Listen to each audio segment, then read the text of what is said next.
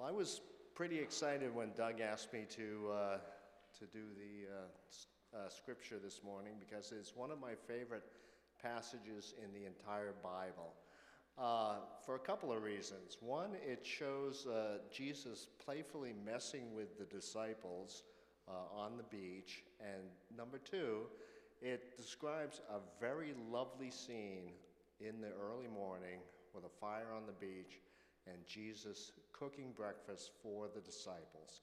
And these two things to me are strong evidence and just another reflection of how much Jesus loved his disciples.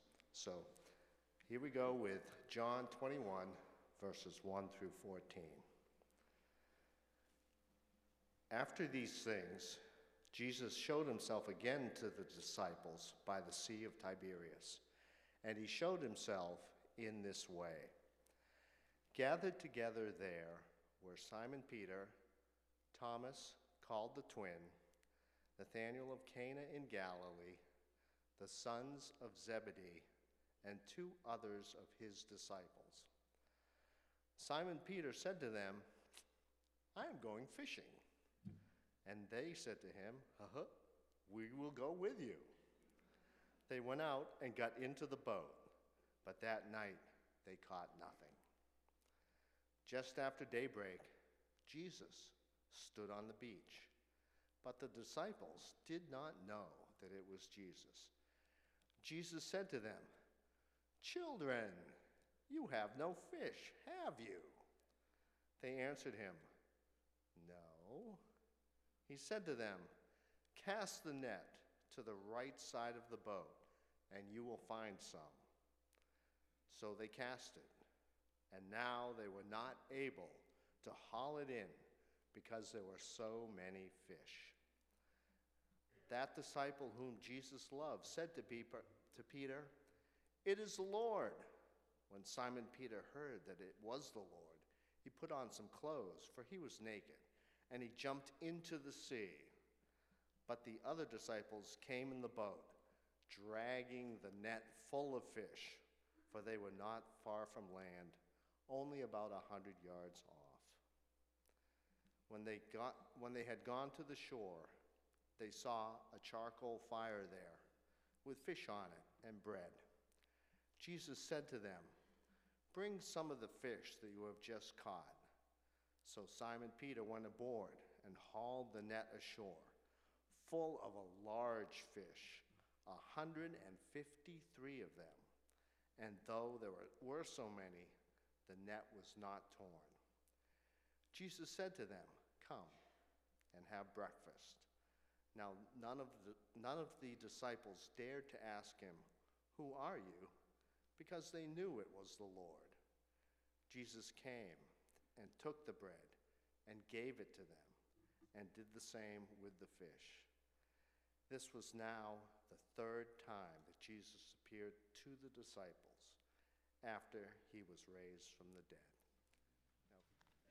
Well, it's been said, it's wonderful to see so many of you here in the sanctuary, and I want to welcome everyone who's joining us online. And on a Sunday where I'm going to be talking about defeating distractions, it's harder for those of you who are watching at home because you have all your house stuff around you. Those of you here in the sanctuary, there's not quite as much to distract you from paying attention to what's going on in this space right now. So kudos to all of you watching at home and hanging in there and staying focused.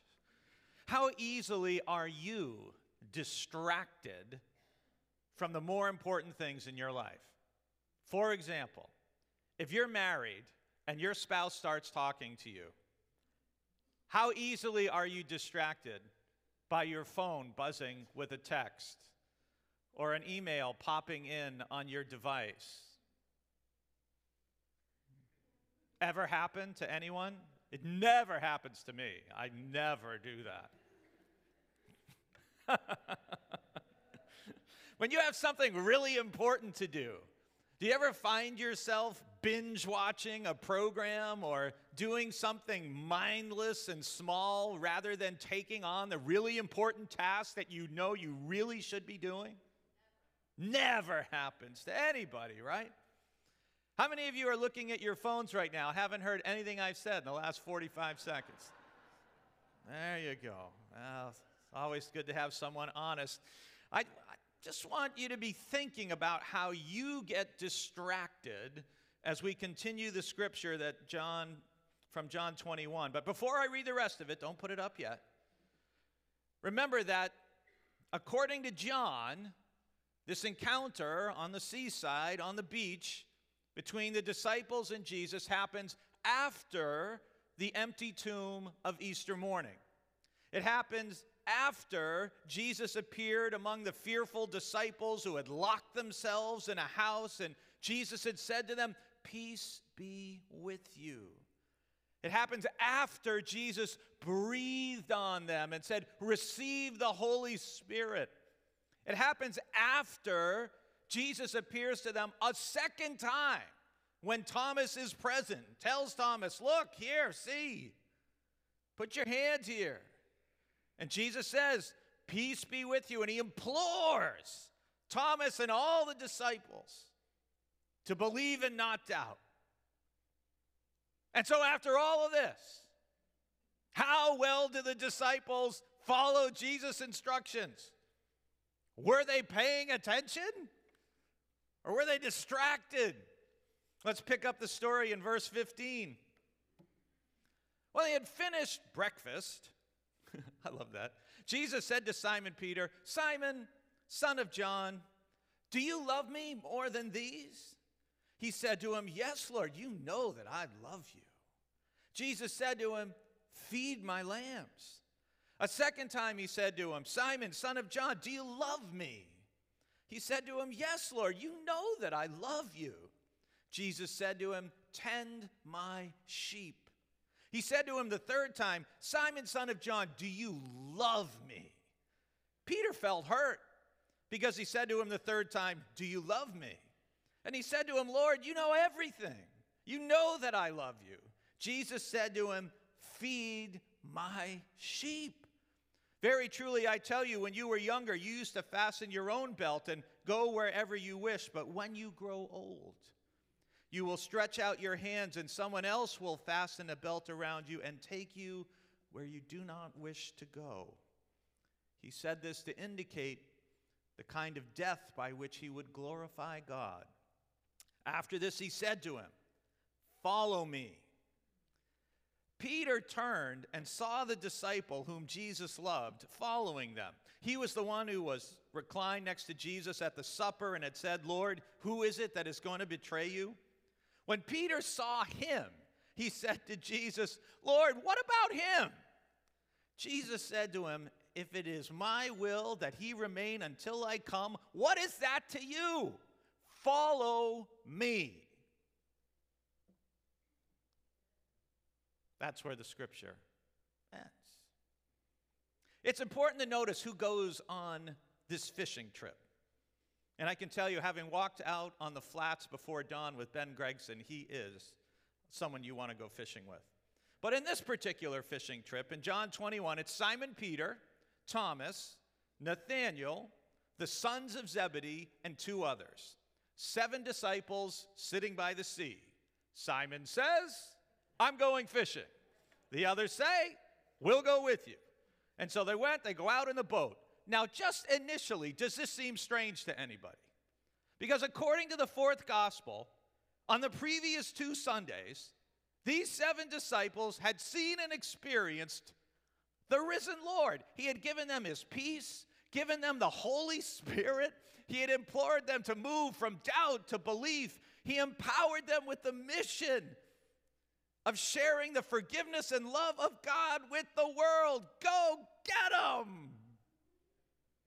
I mean, these 7 guys had participated in a religious, spiritual experience of the greatest intensity, the highest importance. Now let's recall what we know about these guys, just briefly for a moment. Simon Peter is the one they all look to for leadership, and yet he was the one on the night of Jesus' arrest. He said, "I will lay down my life for you." But in a moment of weakness, just a brief time later, 3 times he denies even knowing Jesus because he's afraid of what might happen to him or what people will think of him if they know he's a follower of Christ. Thomas, who always gets ripped by preachers. Oh, doubting Thomas, doubting Thomas. Blah, blah, blah. Well, look at John chapter 11. Thomas is the one who has the courage and the guts to say, when Jesus says he's going to go back to Bethany and go to Lazarus and raise him from the dead, Thomas is the one, John 11, verse 16, who says, let us also go that we may die with him. You know, very courageous. And yet, even after witnessing both the raising of Lazarus and putting his hand in the risen Christ's side, he still can't bring himself to believe. All we know about Nathanael is given in John chapter 1 and John 21.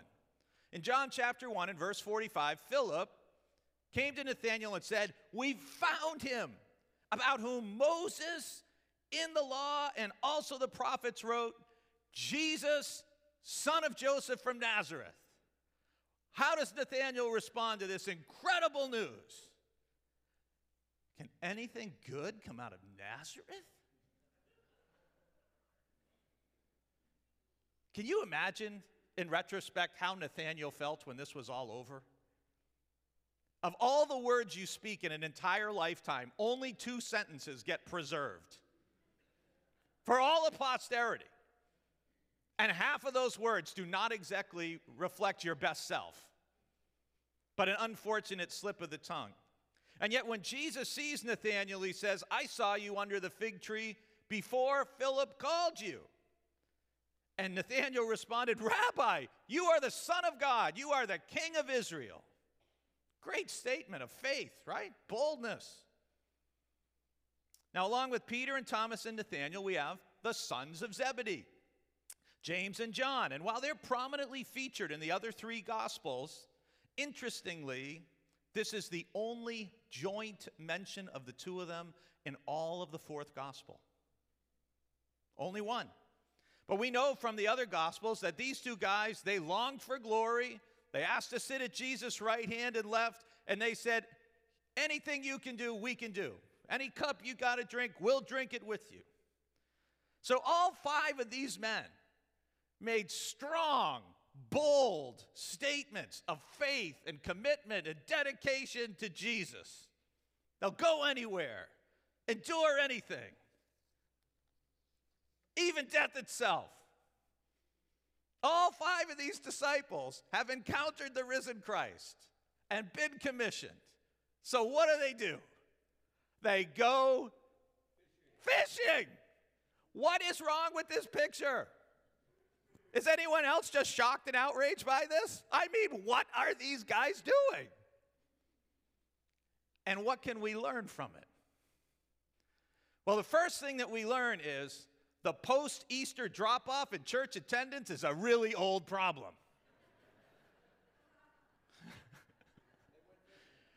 You know, I mean, maybe these guys were exhausted from all the events of Lent and Holy Week.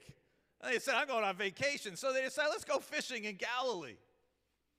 Second, and slightly more important, is the fact that they're totally ignoring the command of the Lord, forgetting the commitments they made to obey and follow him. I mean, for heaven's sake, what are they doing fishing when they've got the greatest story ever told to share with people in all of human history?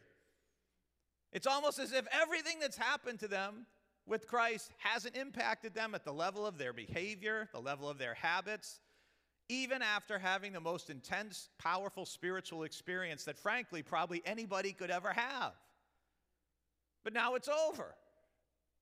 So they go back to what Peter, James, and John know well. Let's go fishing. Now, as an aside, we can understand that after all they went through in Jerusalem, that these experienced fishermen were probably greatly relieved to go back home, get back to the country, get to the comfort of a familiar routine.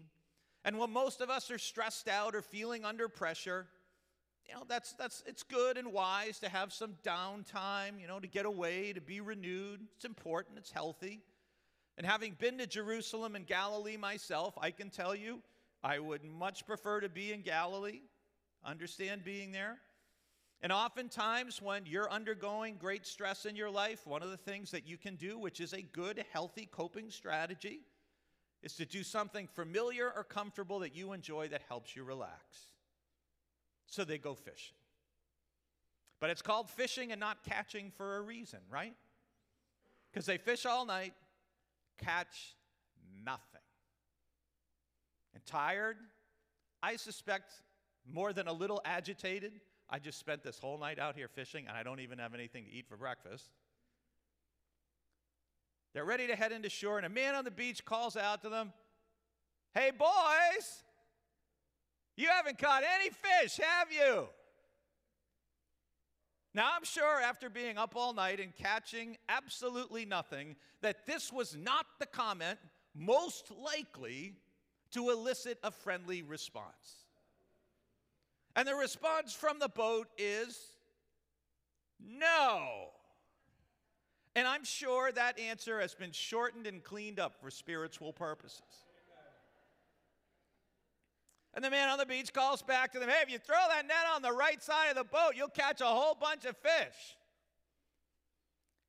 Isn't it annoying when some amateur who has none of your experience or education or training tries to tell you what you've been doing for years to make a living?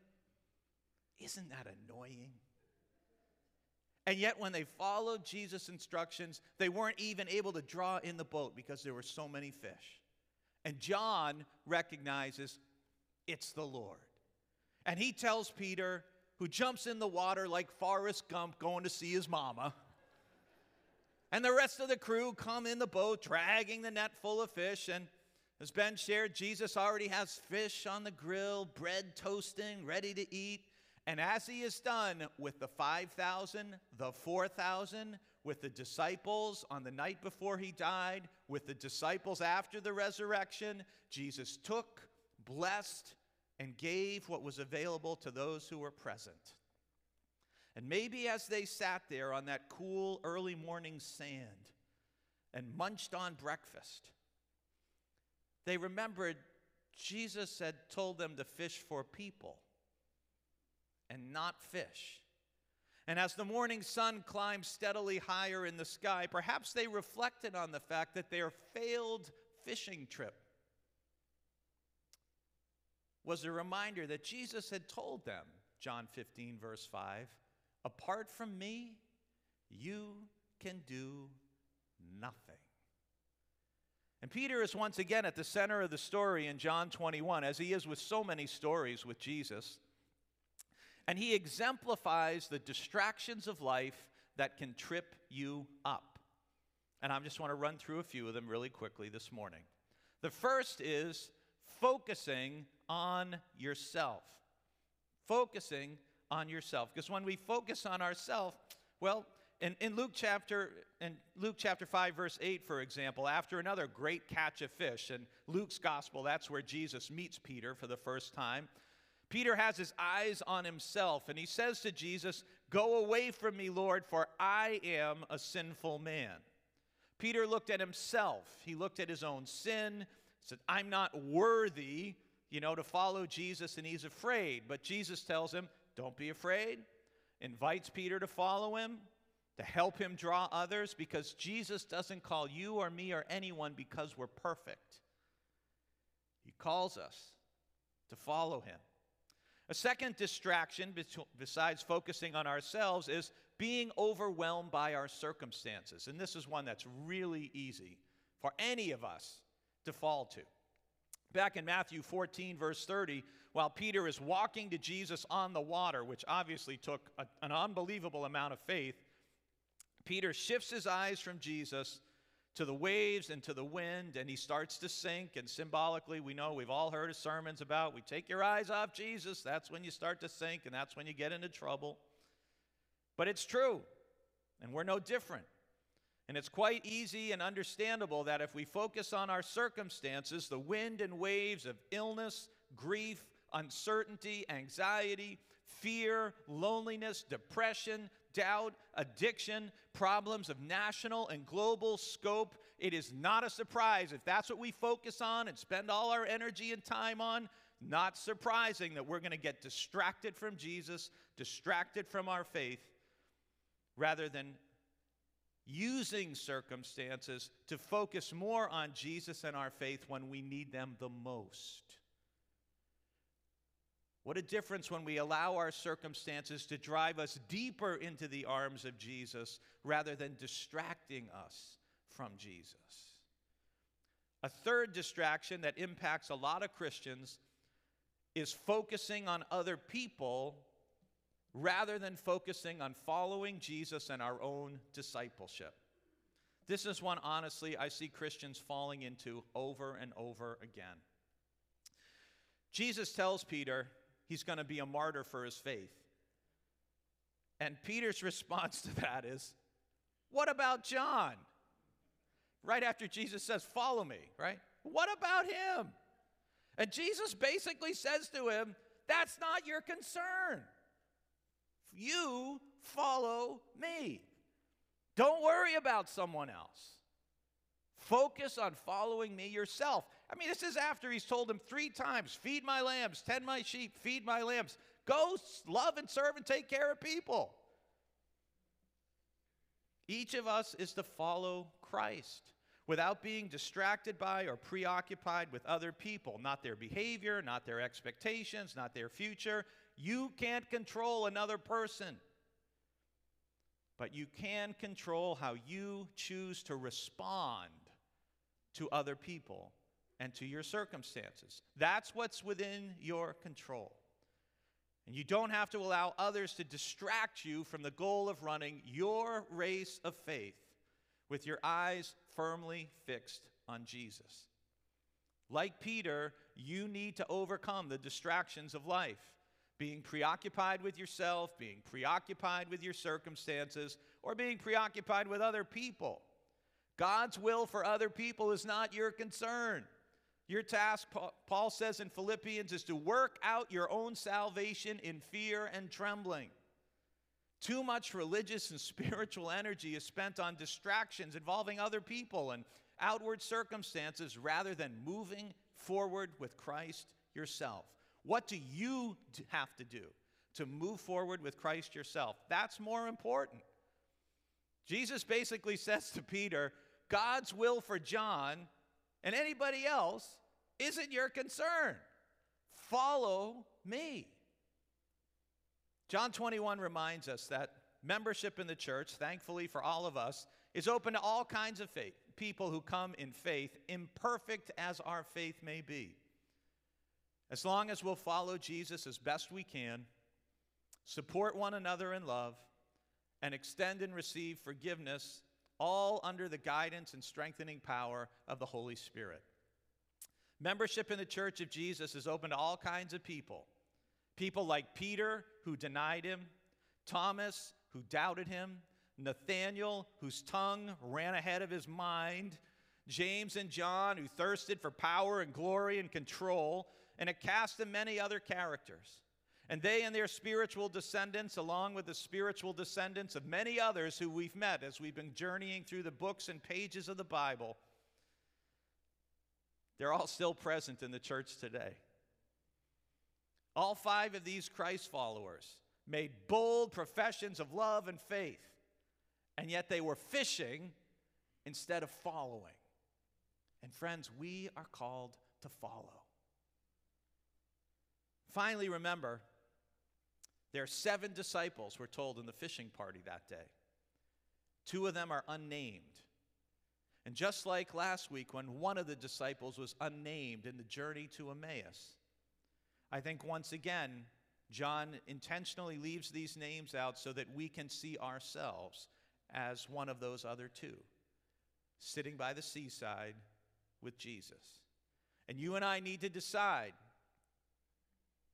are we going to have an experience with the risen Christ and then go back when we leave worship, when we go out the door, so we just go back to life as usual like nothing happened?